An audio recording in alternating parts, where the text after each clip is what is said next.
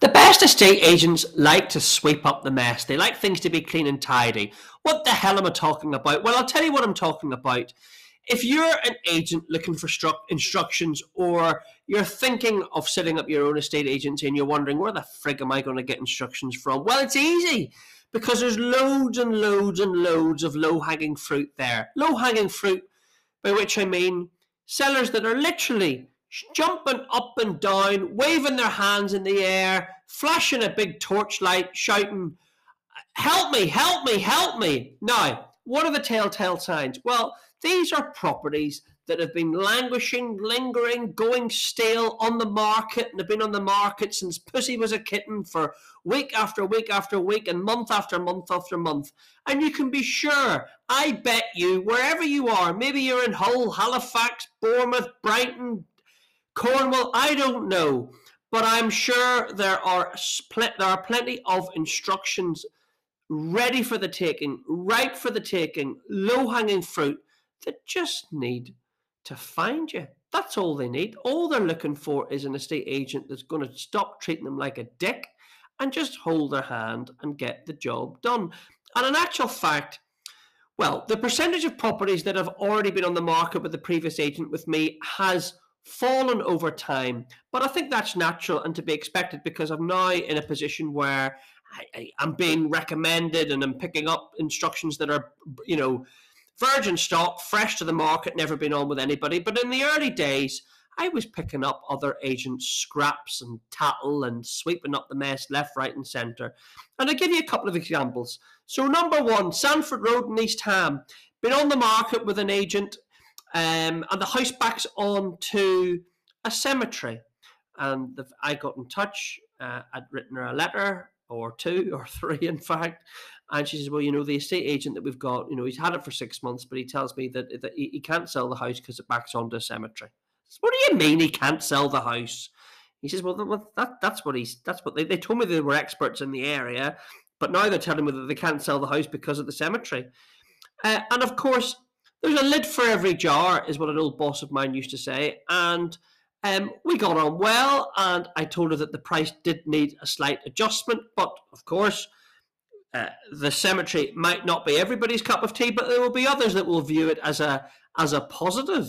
It's quiet, and there's never going to be any building at the back. And lo and behold, after a little bit of tweaking with the marketing and an amendment on the price, it's under offer, and she thinks I'm the best thing since sliced bread. Have I done anything miraculous or extraordinary or weird or wacky? No, I've just given the right advice and I've come in and swept up the mess. And another one that actually upset me, because the lady's blind, or exceptionally partially sighted, I should say. And I felt that the agent there took the piss. I valued it at £425,000 at best. What do the other agent have it on the market at? £475,000. The photographs were absolutely appalling, like really, really bad.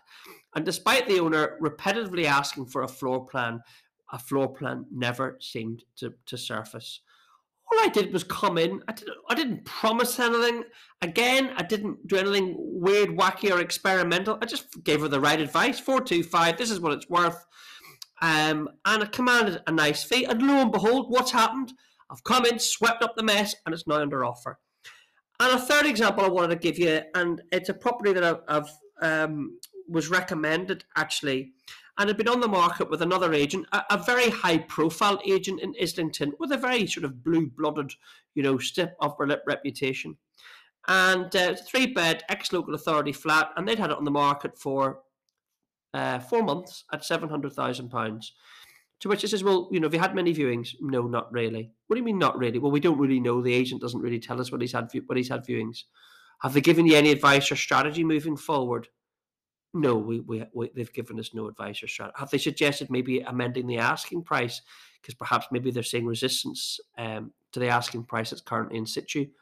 No, they've not given us any advice. Wake up, estate agents! What are you doing? But I tell you, for agents such as myself and other self-employed estate agents, it's music to our ears, because half the estate agents out there are asleep at the wheel, and it's easy pickings. Sometimes I'm not going to say, you send one later, or you drop them a phone call and you're the knight in shining armor. Sometimes it can take 2, 3, 4 phone calls, or a few knocks at the door, or 4 or 5 letters. You've got to be persistent, and really just try and set yourself out, not by over promising, but just saying, listen, I'll get this sorted if you listen to me. And with that particular vendor, it was on at 7. It's now on at 650, but I did say, listen, 650 might be too much, and we may have to go down a little bit further.